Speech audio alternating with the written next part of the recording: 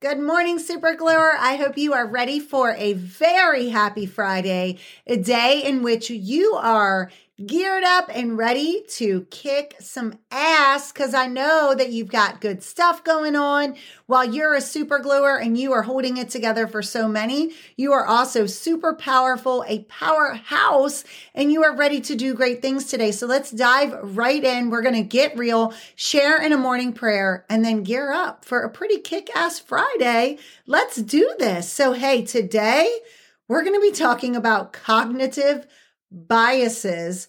Woo! And we're going to spend a little time on this. So I'm going to talk about it today and probably on a couple other podcasts because it's a pretty powerful understanding of the human brain. So, our brain is a powerful machine. The mind, oh my, the mind is a powerful machine. And the idea is that our mind can, move in a million directions and, things happen around us and we have senses, things that we take in, and then we have, information that's coming from the environment that we're in, and our brains want to kind of organize this information. So like what happens is our brains experience something, and then its natural tendency is to make that something into like a logical or coherent or easy to navigate or understand situation. Like we're constantly looking for that. Like our brains want patterns. Our brains want to make sense of things. So that we should first know. And so we should know too that the mind generates thousands of conscious and unconscious thoughts every day. And these thoughts that we have help us to perceive information. We receive what's happening around us, and then we start organizing it, right? Like what makes sense to us. And sometimes this really helps us to foster resilience. We're like, okay, this is what's happening. And here's how I'm going to gear up for it. And I'm going to be resilient and I can handle this. And then other times those thoughts, like we take the information in, we start to organize, and then those thoughts cause a lot of stress or uncertainty or other challenges. And so sometimes our brains can engage in error thinking. Like we interpret a situation and we're just flat out wrong about it, right? But we can actually utilize some very specific strategies to help us correct these flaws and kind of think about what might be leading to mistakes in our thinking about ourselves or others or the world. And so, if you think about it, like your brain is like a machine.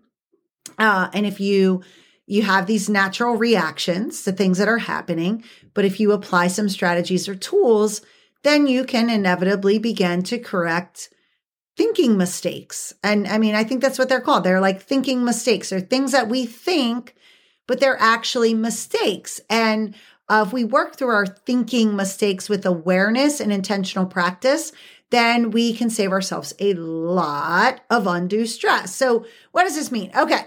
So I want you to kind of think about it from the standpoint of if we have mental health strategies in place and we're utilizing them for personal wellness, and we recognize the effects of thoughts on feelings and behaviors, then we can correct some of the thinking that really isn't logical or really isn't, I guess I would more say it really isn't accurate thinking.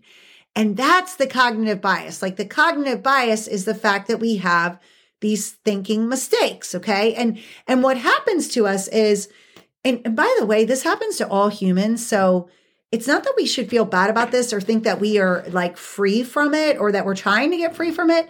We're going to do that sometimes. We get our feelings hurt or we overreact to a situation or whatever. But the key is we can actually put some strategies, and we're going to talk about them today, to help us so that we don't start to make decisions based on thinking mistakes. So I guess I want to say that again. It's not that you can avoid thinking mistakes or cognitive biases. You're going to have them sometimes. It just happens to us. But what we do as a result of those cognitive biases or thinking mistakes is what's essential, because we don't want to start making poor decisions. So, okay, let's get into real life examples here. So, for example, when we think about it, if we, okay, this is one for me. I can say, like, I would always say things like, I'm not good at math. I don't do math. I'm terrible with math. And, I worked with a really incredible math teacher and coach. And, she would like, stop saying that, and very gently. Yes. She was very gentle, right? With gentleness, she would tell me to stop doing that. And over time, I started to think like, wait, I like math. I can be creative. My mind can do this, all that. So you get where I'm going, right? So the way the mind perceives the world has a lot to do with how we engage in our stressors. And so if we start to say things like, I'm not good at math, we're not going to be good at math, because in other words, our perception is everything when it comes to cognitive bias. Okay. So if you think about it, like, I want you to imagine that, you let's say you invite some friends over for dinner, like you have you're like, I'm going to put myself out there, invite these two people over for dinner. Okay, whatever. I'm going to try to build new friendships. And then both people decline. Like, they just give you a reason why they're not going to come. Cognitive bias might be that you start to think that something's wrong with you, or they don't want to be around you. And it may have nothing at all to do with that. They truly cannot come for whatever reason. But what will happen sometimes in our bodies is we start to generate these thoughts, and we get tension. We can start to feel tension like in our neck, and maybe have trouble breathing. We get nervous, and we start to believe whatever it is, that this crazy thought of these people decline my dinner invite, whatever, because they just don't want to be around me. Okay. And so it seems sort of, that's a sort of silly example, but I think we do this all the time, honestly, more than we realize. So I think we have to watch how something happens and how we perceive it, and then how our thoughts start to really creep up, and we start to have doubts, okay, because of whatever silly thought, like we just sort of made up something, okay? So if we think about it, I guess in terms of our individual thinking about self and others and the world, we have to also recognize that the way we think has a direct influence on sensations in our body. And then that body signal helps us to generate how we feel. And then we might begin to act on all that. So there's this really cool framework, and it's a cognitive loops framework. And I wish I would accurately quote the right person who came up with this, because it was not me at all. But I'm learning about some of this through a course that I'm taking on employee and workplace stress and management. And basically, I'd love to get credit where credit is due, but I don't have it in front of me. But the way I'm understanding is like, okay, you have a thought and it leads to emotions, and emotions leads to behaviors. And somewhere in there, our body starts to fire off signals. And so it's like this loop. It doesn't always go in an exact order.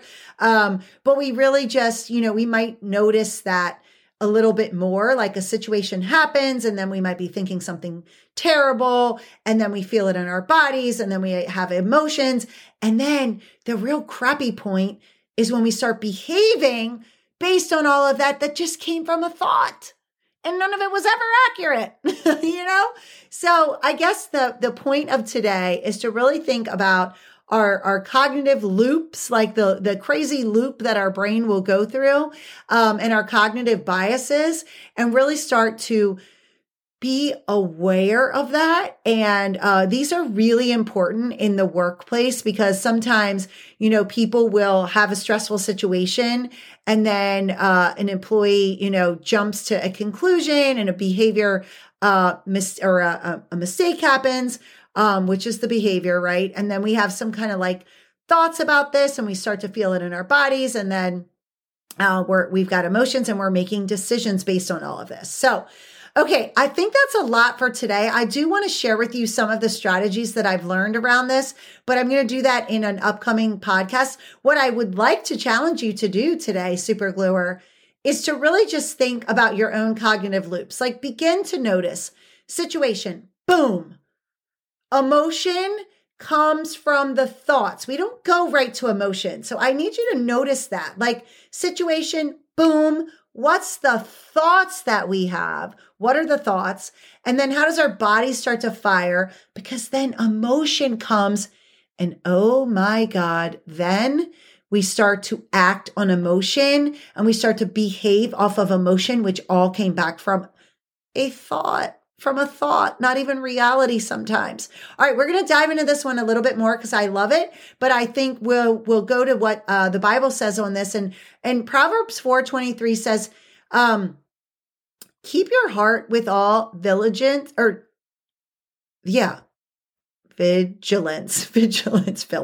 I don't know why I said that. It's late.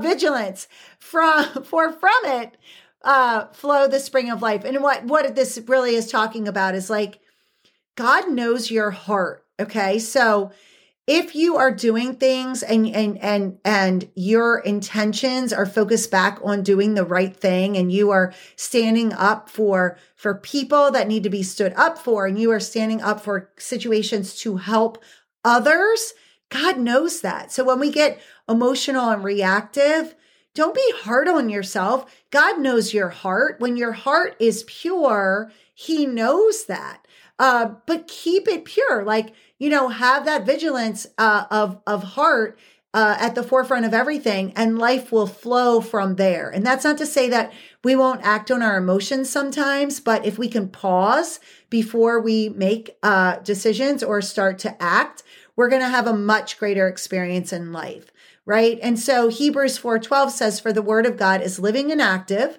sharper than any two-edged sword, piercing to the division of soul and spirit, of joints and of marrow, and discerning the thoughts and intentions of the heart. Oh my gosh.